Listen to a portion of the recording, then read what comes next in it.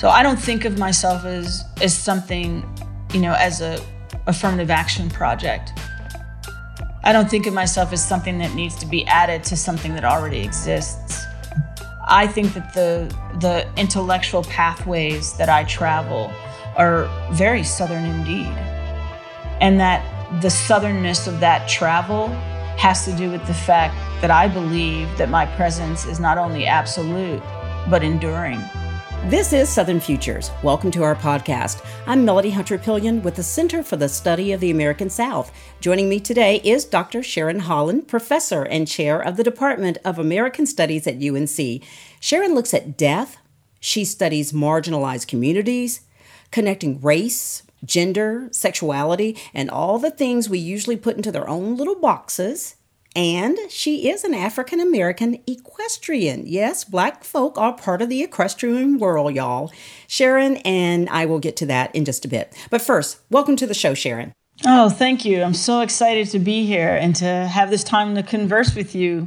Your interests are varied, and you have some heavy new responsibilities at a time when decisions and work may count more than ever, I would say.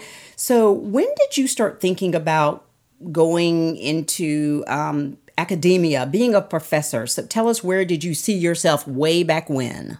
Oh, wow. This is one of those stories that takes me way back. I think I was 12. My father was a physician, and he was a great chemist. He worked with a compounding pharmacist, and he had a practice. And even though my parents had divorced when I was 7, when I was 12, I think my father had been under the impression that I would take over his practice, that I would, go into STEM. They call it STEM now, but go into some form of, scientific investigation. And I read a poem. I don't even remember now what the poem was, but I remember calling my father. This is a very important conversation, Dad, I need to have with you. And I told him that I wanted to be a poet, that was going to be my life, and I wasn't going to be pursuing anything revolving around medicine. And my dad had a pretty healthy stutter, which only manifested itself with his family, interestingly enough, and not really with his patients. And I remember my dad stuttering a bit and getting it out and saying, well, you better find a way to support yourself. You better find a day job if you're going to be a poet. And I think from that moment on, and by the time I got to high school, I wanted to be a writer. And that's all I ever wanted to be from that moment on. And now this is taking you to an entirely new role. In addition to being a professor, you have this new role as chair of the Department of American Studies. And this is really historic because you're the first queer African-American cisgender woman to chair the department.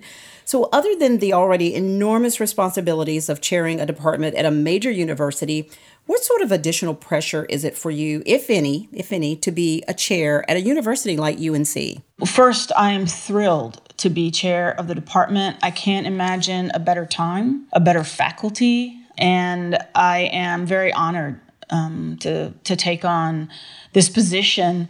I think there's two intersections here. And this is something I learned after the Amendment 1 campaign during the time when I was involved with Equality NC, and also working with folks who were representing SONG, Southerners on New Ground. And, I learned something about statistics here.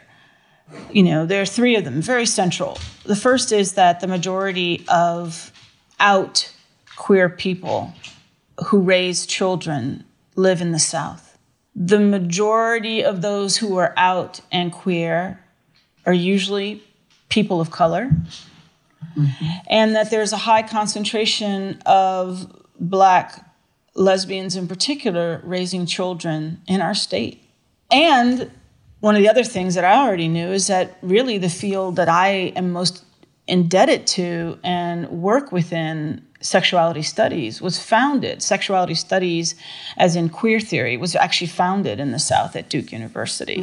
If you want to talk about founding, right? If you want to use that vocabulary, with Eve Sedgwick and others. And so I feel that doing what I do here, being chair as a cisgendered woman and queer person in this space in North Carolina, one, I'm coming home. And two, I'm not an anomaly for not only the field that one of the fields that I investigate, and also for the fact that I'm out and queer and living in the South. And so I feel that I don't experience my uniqueness in that regard. But I do feel like this is a challenging time because we have two public health crises, racism and COVID-19. You are dealing with so many things. We all are, given the crises that we're in. And yet also you told me this wonderful news today where you really are opening up and helping someone else as they're going through this crisis. So you received some incredible news today. Can you share that with us? Yeah. When the pandemic, hit our shores and it became very clear that we were going to follow the way of folks in Wuhan and other places in the world and go to stay-at-home orders in March, I don't know. It reminded me of the first pandemic that I lived through in my 20s, the HIV, which became a pandemic, which we knew was going to be a pandemic. And it reminded me of that, and I think the desire to do something in that moment led to a connection that I already had with queer and transgender activists in the Carrboro, Chapel Hill, Triangle region. And I literally ran into Tiz Giordano at Weaver Street Market. And I was like, I just got a teaching award. I have a little bit of money. Who needs help? Well, can we do something? And they were like, are you kidding me? Yes. So we started this mutual fund and mutual aid fund for QTI, POC, that's queer, trans, indigenous, people of color. We've given out $25,000 so far since late March. We got a $10,000 grant from the Third Wave Fund. I'm waiting on $1,500 to come from a corporate sponsor, which we're going to announce on our page. Another $500 has been given to us by the Southern Vision Alliance, I believe. And we're writing grants. We're an unincorporated association about to become a not-for-profit. And through this work, it's a low-barrier fund. Through all of the work that we've been doing to keep our community members safe, to distribute funds to those who need them, to distribute funds in a transparent way where everyone knows everybody else, they're all familiar with one another as organizers and participants.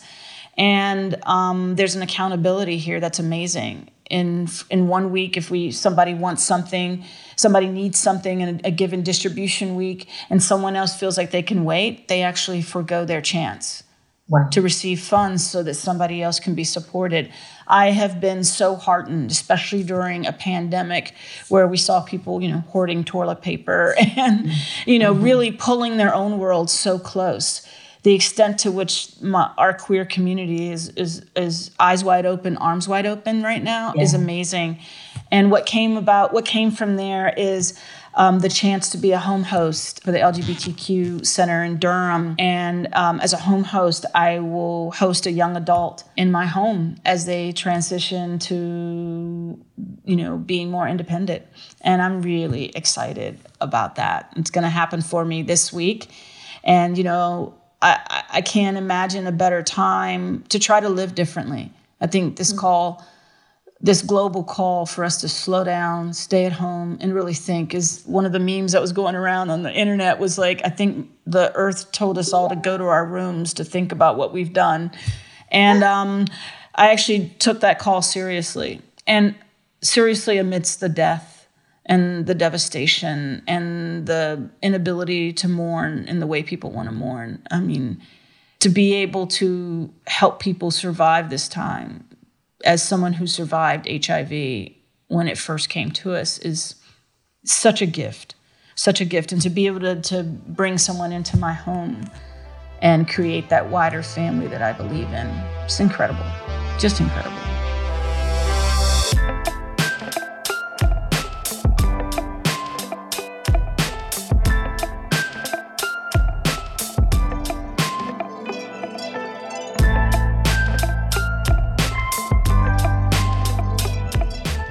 As I grew up in Black culture as a child, my mother's people are from North Carolina, so I'm like sixth generation North Carolina.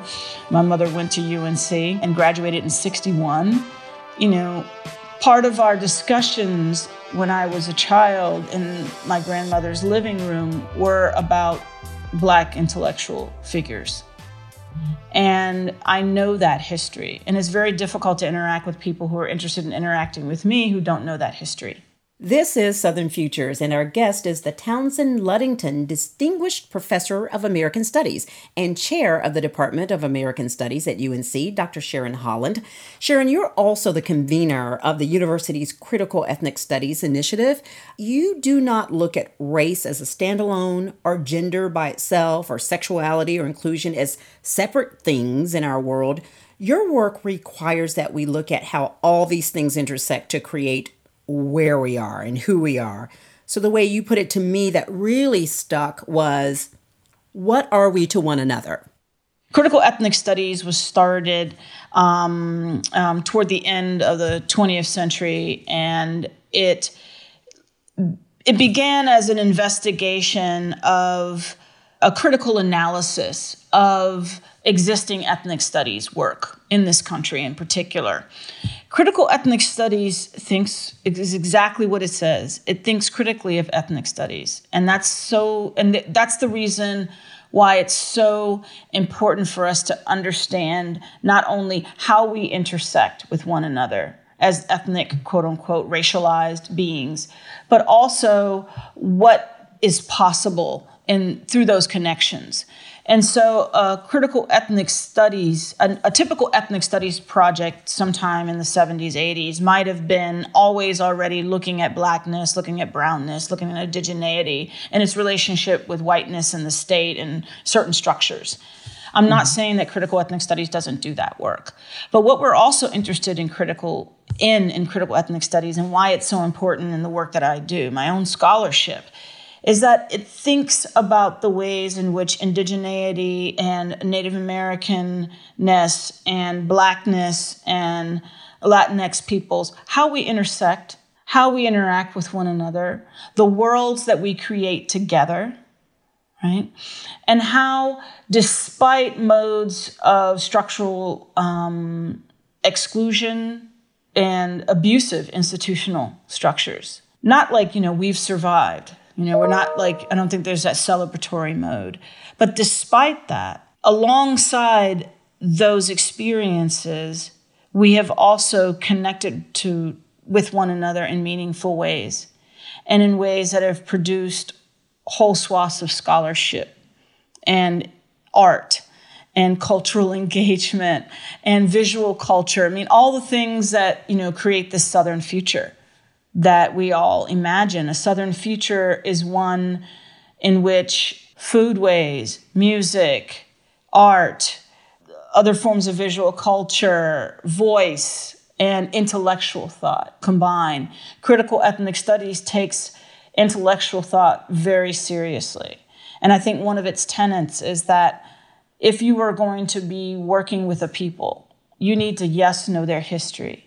But even more importantly, you need to know their intersecting histories and their cultures.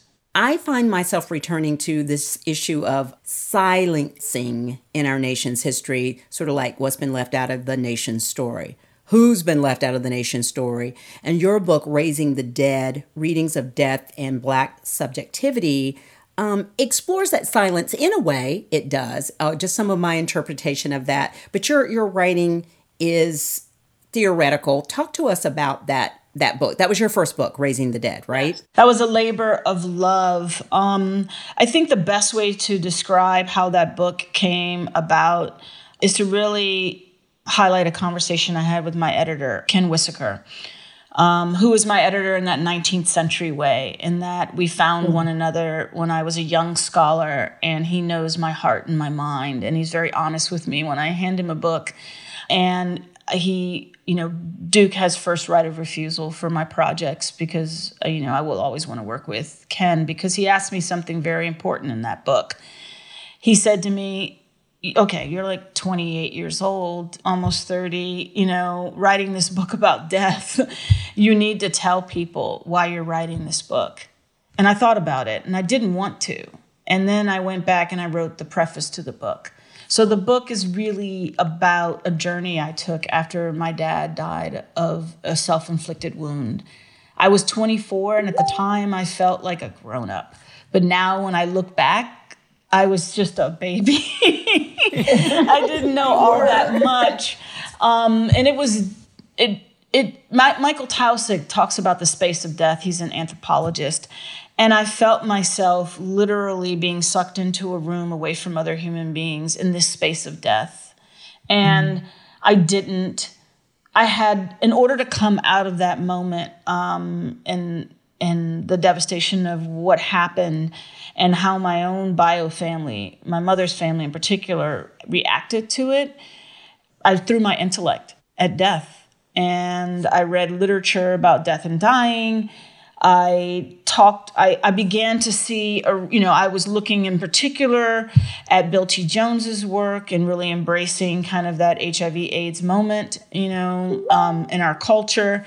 I began to look at figures like Tupac Shakur and this kind of like death drive that seemed to be going on within hip hop culture, and particularly, and I also thought about Toni Morrison's work in Beloved, and that Beloved isn't a ghost.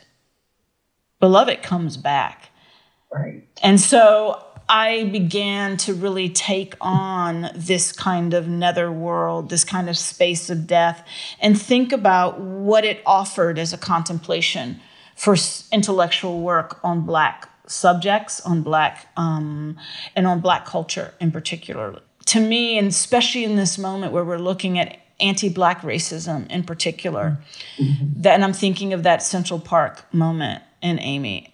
I think if that person had told themselves, had been asked, would you, in a park, say something to an African-descended person or try to harm them, I think they would have been like, are you crazy? No way. Amy just loses it.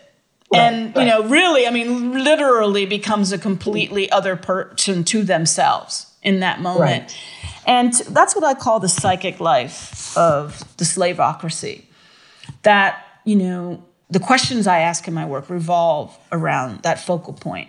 And that is that 200 plus years, and this is a conservative estimate, of watching backs flailed, of watching beings being injured, hurt, captured, chained, manacled, sold. What did that do to our culture? And how, when you're transitioning from that moment, then into formal extralegal lynching and Jim Crow and civil rights and the prison industrial complex, that moment just keeps carrying itself forward as the psychic life of our nation, which is bound up with harm to Black beings. And my work goes to that space. My work tries to unpack that psychic life.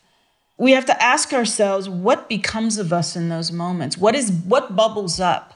And I think what bubbles up is what's always been there. That's why I keep telling folks we need an anti-racist practice. We need an anti-racist practice that we can utilize every day. Because if we don't have one, the only thing that's available to us in these interracial moments is what Amy called up, what that police officer. Sharon, we mentioned at the top of the podcast that you are an equestrian, but as a scholar, are you often disappointed and maybe even surprised that they're surprised that African Americans are and have been equestrians? I don't think it's shocking to anyone anymore, because in all the Black Lives Matter protests that we've had across this country in particular, Black riders have shown up. The riders in Houston, I think riders in Philly. Most of them are Western seat, and I ride in the English seat, and I study that tradition.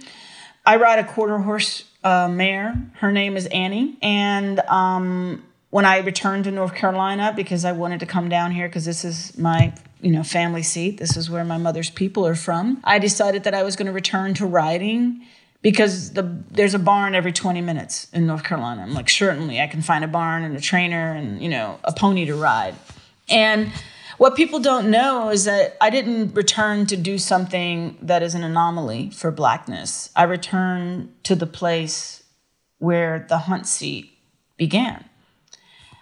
First race was in the 18th century, mid 18th century, in North Carolina, with I think 3 enslaved beings on 3 quarter horse mares, one of whom I'm sure was a chestnut.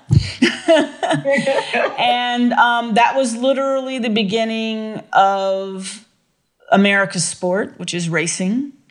And African-descended people, the Malenke people, were brought over here because of their horsepersonship. And we have been trainers, jockeys, and horse people from day one.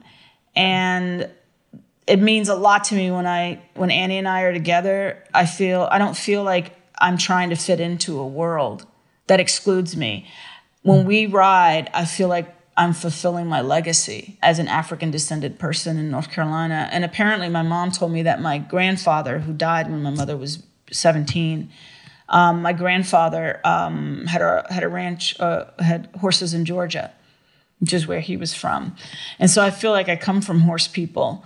And I investigate that in part of the new book that I'm working on. I think about, what would it mean for us to change our opinion of Black people's relationship to the animal and Black people's relationship to worlding, to creating animal cultures.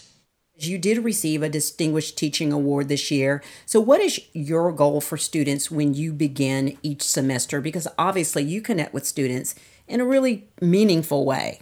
Our job as educators is to connect with students in the totality of who they are. I tell my students, my job is to know you all past this course. That is my assumption. Mm-hmm. So let's get started. I want to care for them. I feel like we're so busy telling ourselves what we cannot do that we don't practice exercising the boundaries that allow us to do more.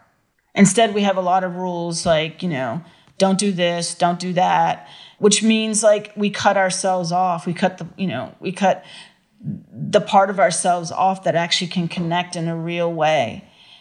Our job is, once we make that connection, is to build the ethical life that we have around that connection and nurture it so that our students feel, first and foremost, challenged at their core by us. In terms of your intellectual work that you need to do, well, it's going to feel pretty challenging and rather unsafe right away, because I am not here to bring you what you already know, to confirm what you already know. I'm here so that we can become recognizable to one another in really meaningful ways that will, I don't know, maybe I'm just an optimist, but, change each other in meaningful ways that will change this world.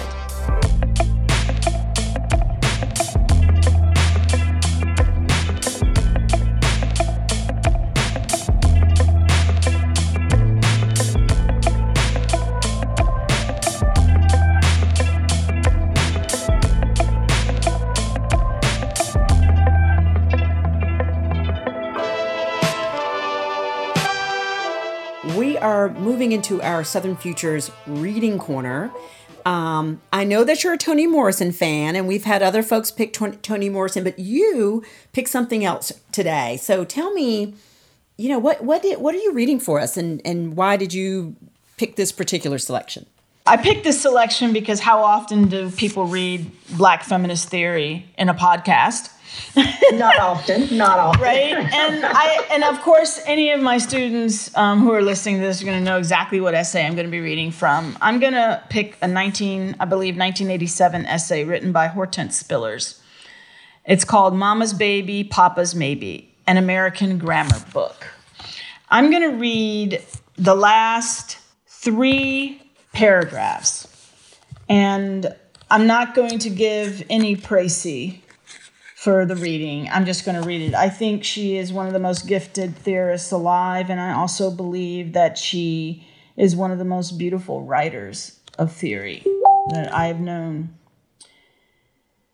The African American male has been touched, therefore, by the mother, handed by her in ways that he cannot escape and in ways that the white American male is allowed to temporize by a fatherly reprieve. This human and historic development, the text that has been inscribed on the benighted heart of the continent, takes us to the center of an inexorable difference in the depths of American women's community. The African American woman, the mother, the daughter, becomes historically the powerful and shadowy evocation of a cultural synthesis long evaporated. The law of the mother, only and precisely because legal enslavement removed the African American male not so much from sight as from mimetic view, as a partner in the prevailing social fiction of the father's name, the father's law. Therefore, the female, in this order of things, breaks in upon the imagination with a forcefulness that marks both a denial and an illegitimacy. Because of this peculiar American denial, the Black American male embodies the only American community of males handed the specific occasion to learn who the female is within itself. The infant child who bears life against this could be fatal gamble against the odds of pulverization and murder, including her own. It is the heritage of the mother that the African American male must regain as an aspect of his own personhood, the power of yes to the female within. This different cultural text actually recognizes in historically ordained discourse certain representational potentialities for African Americans. Motherhood as female blood right is outraged, denied, at the very same time that it becomes the founding term of a human and social enactment. That was point one, sorry. This is point two. A dual fatherhood is set in motion, comprised of the African father's banished name and body and the captor father's mocking presence. In this play of paradox, only the female stands in the flesh, both mother and mother dispossessed. This problematizing of gender places her, in my view, out of the traditional symbolics of female gender, and it is our task to make a place for this different social subject. In doing so, we are less interested in joining the ranks of gendered femaleness than gaining the insurgent ground as female social subject, actually claiming the monstrosity of a female with the potential to name, which our culture imposes in blindness. Sapphire might rewrite, after all, a radically different text for female empowerment. Thank you for sharing that with us. I want to ask you, and maybe that's a perfect moment to end on, but if you will think about, as we wrap the show up, how you reimagine the South, in particular in the reflection of the work that you do and just who you are as a person, when you think and reimagine what the future is for the South, how do you reimagine? Well, I think Toni Morrison said it best when she said, how do you erase a culture seething with our presence? So I don't think of myself as, as a affirmative action project. I don't think of myself as something that needs to be added to something that already exists. I think that the intellectual pathways that I travel are very Southern indeed. And that the Southernness of that travel has to do with the fact that I believe that my presence is not only absolute, but enduring. And what I'm trying to do is actually get everybody interested in thinking about the South in its actuality. Sharon, thank you for your time and for sharing your insights with us. We wish you, of course, the best in your new role as chair of the Department of American Studies at UNC, and we look forward to your new book. Thanks also to our listeners for joining us, and please, I want to invite you to queue up the next episode of Southern Futures. For executive producer Dr. Melinda Maynor-Lowry and sound editor Mark Meyer, I'm Melody Hunter-Pillion. Southern Futures is a podcast powered by the Southern Futures Initiative, a collaboration between the College of Arts and Sciences, UNC Libraries, the Center for the Study of the American South, and other units of the University of North Carolina at Chapel Hill. Southern Futures, reimagine the American South.